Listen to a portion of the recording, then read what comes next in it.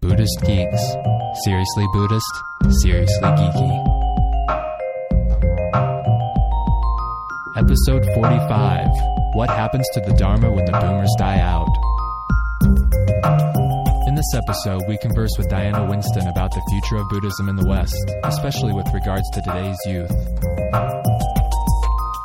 This is part one of a two-part series. This episode of Buddhist Geeks is sponsored by the Do No Harm Movement. To learn more about the Do No Harm Movement and to receive your free Do No Harm bumper sticker and wristband, please visit donoharm.us.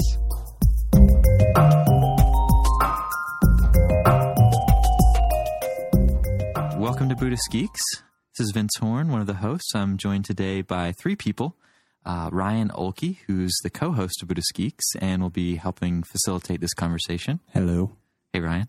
And also here with guest Duff McDuffie, who's appeared on the show before. He's a practitioner in the SN Goenka tradition. And he's also the co-host of a new show that we just launched called Conscious Business. Thanks, Vince. Yeah, good to be here. Cool. Hope you got your mindfulness game on today. Oh, yeah. And just to quickly plug that's fallingfruit.tv/conscious business. Fallingfruit.tv/conscious business. And there's a reason he's the host of the Conscious Business show. Always be marketing. And finally, we were joined by our special guest today, Diana Winston. Diana is an insight meditation teacher. She often can be found in Marin County teaching at Spirit Rock Retreat Center. And she's also the director of mindfulness education at UCLA's Mindfulness Awareness Research Center. Did I get that right, Diana? Yeah, Mindful Awareness. Mindful Awareness Research Center. Sorry. I guess MARC for short, right? Right. Okay, cool. And she's also an author. She wrote a book called Wide Awake, which is a Buddhist guide for teens. And you can find out more about that at her website, wide-awake.org. You can also find out more about the work she's doing at the Mindful Awareness Research Center.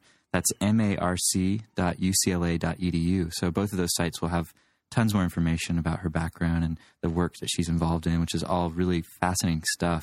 And actually, that's probably a good place to start. I wanted to find out a little bit more about the kind of work you do at UCLA and just hear a little bit about that because it sounds so fascinating. Sure. Well, we're a center that's dedicated to education and research around mindful awareness, and it's about taking it out into the culture and making it really accessible and something that anyone of any background, of any religion, of any tradition would find useful in their lives. So we teach a lot of classes, and many of the classes are what we call MAPS, mindful awareness practices for daily living, and they're very much based on some of the work that Jon Kabat-Zinn has done with mindfulness-based stress reduction. Right. But they take a lot of the Buddhist teachings and the mindfulness teachings and put them in a way that anybody can relate to. And it's been actually a really amazing endeavor to see people from all kinds of backgrounds getting interested in it, and they might not have become interested had it come through a Buddhist center because that might feel scary or kind of off limits. But in this way, it's been much more accessible. We also are bringing mindfulness into the medical education here at UCLA, and we're in the process of working with the school systems, trying to bring mindfulness into schools and train school teachers.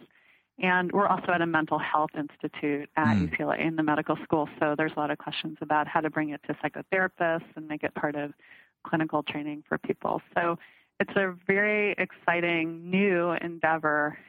Oh, and the piece I left out is that we foster research. We've done a study on ADHD and mindfulness, and we just completed a pre-K study on mindfulness. Nice. So it sounds like you guys are pretty busy over there. We're really busy. Well, it's great that you had some time to take with us. I really appreciate that. Oh, my pleasure. And the topic we thought might be interesting to discuss, especially with you as a guest, is the topic of Buddhism and youth. And different questions that we could get into, but basically, where is the place in Buddhism for youth, and what does that scene look like? What are a lot of youth involved in Buddhism, and if not, why? Those are some of the questions we could go into, and I think you were mentioning before we started the conversation that when you were in your 20s, it was actually similar to what my experience is today, that there actually don't seem to be a lot of younger people in Buddhism. And I guess younger, we could take maybe like 30 or below to be kind of a definition of what I mean by young. And I was also seeing it on IMS, the Insight Meditation Society's website the other day, that only 13% of the retreatants who do retreats there yearly are actually under 30 years old. And I found that pretty fascinating, even though I've been there several times, and it certainly seems true. It was different to see the number and to realize that actually there weren't a large percentage of younger people participating in retreats there. So I'm not sure where you guys want to start with this, but maybe the first question would be, are there any youth practicing Buddhism? Well, it's interesting, and in my view, it's changed a lot over the last 20 years. And as I mentioned earlier, when I was first meditating, there were very few people my age, and it was pretty alienating and strange because it was mostly me in my early 20s and like 2 or 3 other people. And then when I would sit, for instance, a 3-month meditation retreat, and then everybody else would be about at least 40 and up. And I've really seen a change over the years. And yes, I understand that figure is 13% at IMS, but I'll tell you back then it was probably about 2% or 3%. Mm-hmm. And part of what's been changing has been, there's a lot of things, but if you look historically about the way certain kinds of Buddhisms have come to the United States, and this is even putting aside things like ethnic Buddhist communities, and because that's a whole other really fascinating topic about what's happening in the youth in those communities. Right. But if you just look at what we call, it's loosely called the convert Buddhism, right? So things like the Insight meditation traditions and Shambhala, and where it's mostly been primarily Caucasian Americans adopting Buddhist practices and translating it to the West. Right.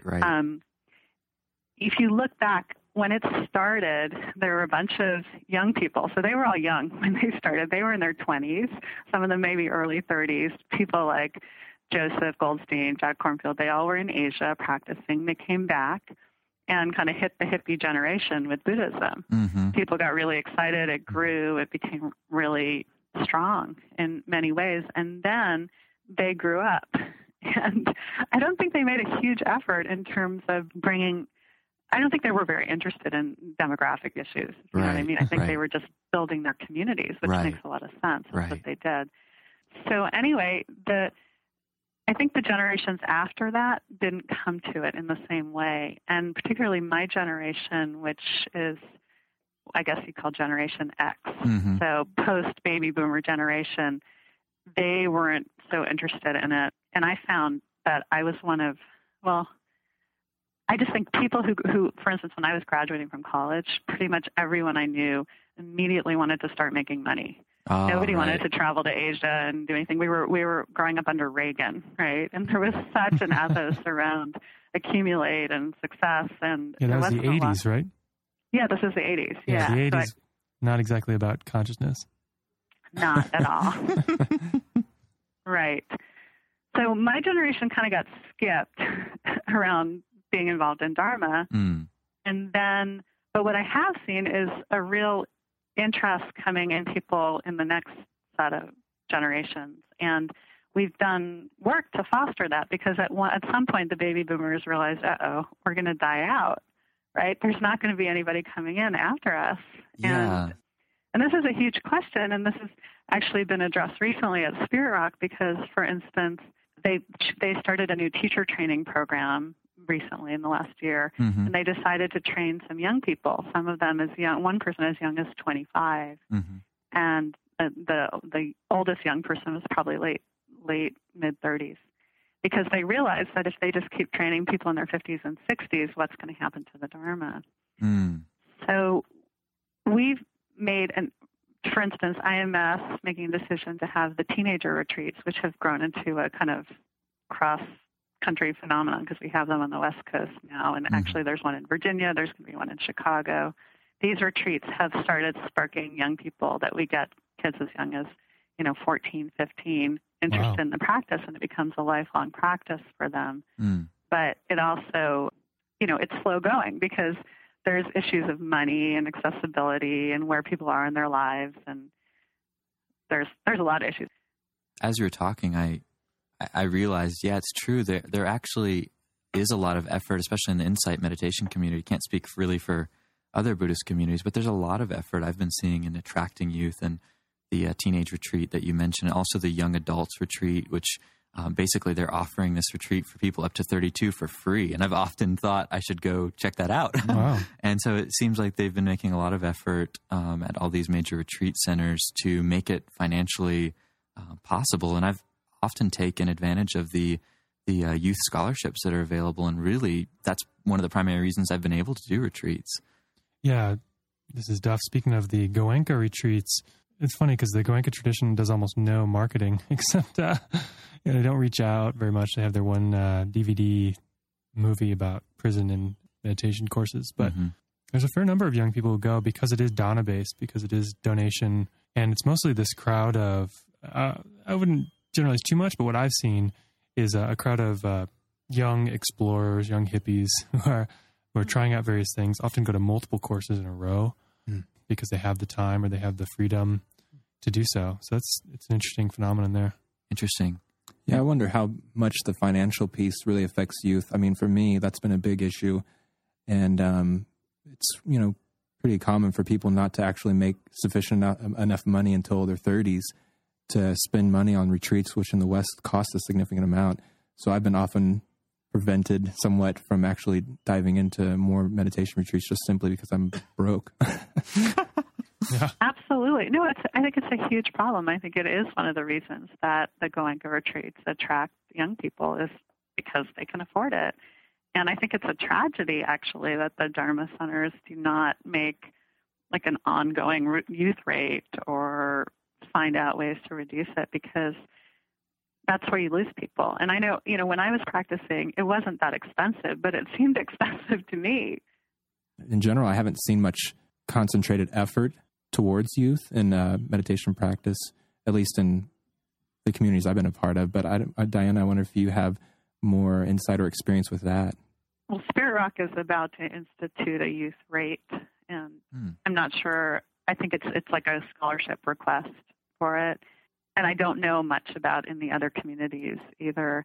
But what I do know is that various people at various times got an interest in youth for the very question that I was bringing up earlier, which is what happens if we don't have youth coming in? Is this going to be, they're going to get older and older, the baby boomers, and then who's going to be the next generation? So they've got to focus on that population. And I mean, I love both Spirit Rock and IMS have family programs and teen classes. Well, sorry, Spirit Rock does classes, IMS does not, but they both have family retreats. And some of these kids get involved when they're 4 and 5, and it becomes part of their life all through growing up. And I see them at teen retreats when they're 16, and then at adult retreats when they're 22, and it's really inspiring to watch that happen.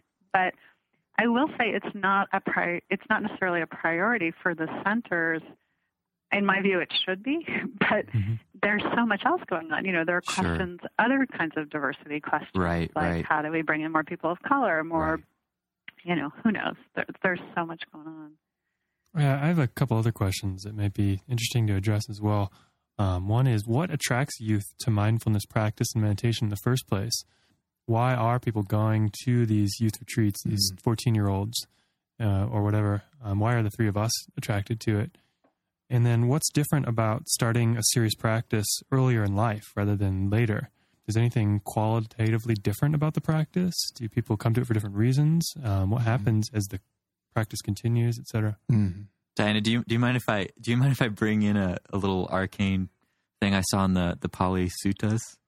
Sure. I just read this one part, and it was I think the Buddha was describing all these like group of all these arhats that are hanging out together, and he said the youngest one was like 7 years old. And obviously, I don't know the validity of that statement, but I'd heard that there were actually quite a few younger disciples of the Buddha who are well known for their deep insight and wisdom, and I'm wondering, I mean, maybe that's an answer to the question from the Buddha's time, that there actually were younger people around who were actually deep practitioners. Do you know any 7-year-old arhats? I heard about one, but I would answer. I mean, I'd be happy to answer the question about starting with practice when you're younger, but I would love also to hear from you guys, like what drew you to the practice in your 20s. Actually, I was drawn into meditation and mindfulness practice. I think one of the first books I did read was the one you were mentioning. What was the author you were mentioning again that studies mindfulness? Jon Kabat-Zinn. Jon Kabat-Zinn. Jon Kabat-Zinn, yeah. Yeah. That was one of the first books that really I started paying attention to. I started getting into just practicing on my own in high school, but then very quickly realized that I was actually using meditation as a way to not deal with social anxiety. So I actually stopped practicing until after college. And when I found it again, living here in Boulder, and then started going on some Goenka retreats, and then really got much more serious about it, and meeting Vince too. Yeah, I was similar to Duff. I think why I came to Buddhist practice was really looking for some sanity behind in my life, where I had come through a rough period of time mentally. And so I don't know if this is just unique to Duff and I, or maybe this happens more and more with youth, but that was my approach to it. I came to it looking for some sort of sanity and peacefulness. Yeah, and I was also coming to it just because I was really searching. Like a lot of teenagers, I believe, are really searching for what is the point? Like, what is this all about? Right. And it's a real time of exploration, and but often it's cut off, and especially now it's medicated. Like depression in youth is a problem that we often throw drugs at instead of spiritual teaching. Right. Yeah, that's interesting. I mean, similarly to what you guys have said, well, maybe not similarly. I had a couple of friends that had done quite a few courses and Vipassana retreats, and we were all kind of gung-ho about enlightenment, and something about enlightenment seemed like it was the answer. So I just kind of started practicing a lot because I thought that if I practiced, then I could get enlightened, and that somehow enlightenment would answer some fundamental problems that seemed to be there. But maybe those problems did have to do with being so young, like 19 at the time. Maybe it's like existential crisis or something. I'm not sure. Maybe. I think there's also differences between like the three of us and the quote Dharma brats who grow up with Dharma and through the whole life, which is happening more and more. Like for example, in the Shambhala community, and I think there's also just some sort of appeal. Like when I came to Buddhist practice, it was so new and different than anything I had seen in my life thus far, and so there was just some sort of appeal to it, just generally. Yeah, there was also an appeal for me because it was different from Christianity in that there was a method, and that was not necessarily any beliefs you had to just hold on to, but you could check out yourself, and that really appealed to me on a deep level. So that was just same here.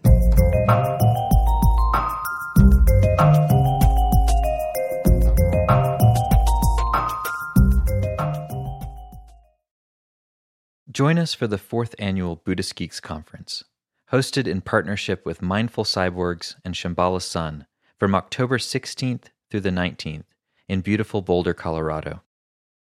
This year's conference will be exploring the convergence of Buddhism with modern culture and technology through informative keynote presentations, idea-packed TED-style talks, self-organizing community dialogues, and contemplative workshops and practice periods. This year's list of presenters includes the world's most quantified man, Chris Dancy, abbot of the Village Zendo in New York City, Roshi Pat Enkyo O'Hara, and pragmatic Dharma provocateur Daniel Ingram, as well as many others. For more information and to register, visit BuddhistGeeks.com/conference. After nearly a year in private beta, the Buddhist Geeks Network is now open for any independent practitioners who want to engage in interdependent practice. You can find out more about the Buddhist Geeks Network by visiting BuddhistGeeks.network. And if you'd like to join the community and join us in regular social meditation practice or other events that we host there in the network, all freely offered, you're very welcome to do so, again, by visiting BuddhistGeeks.network. Love to see you there.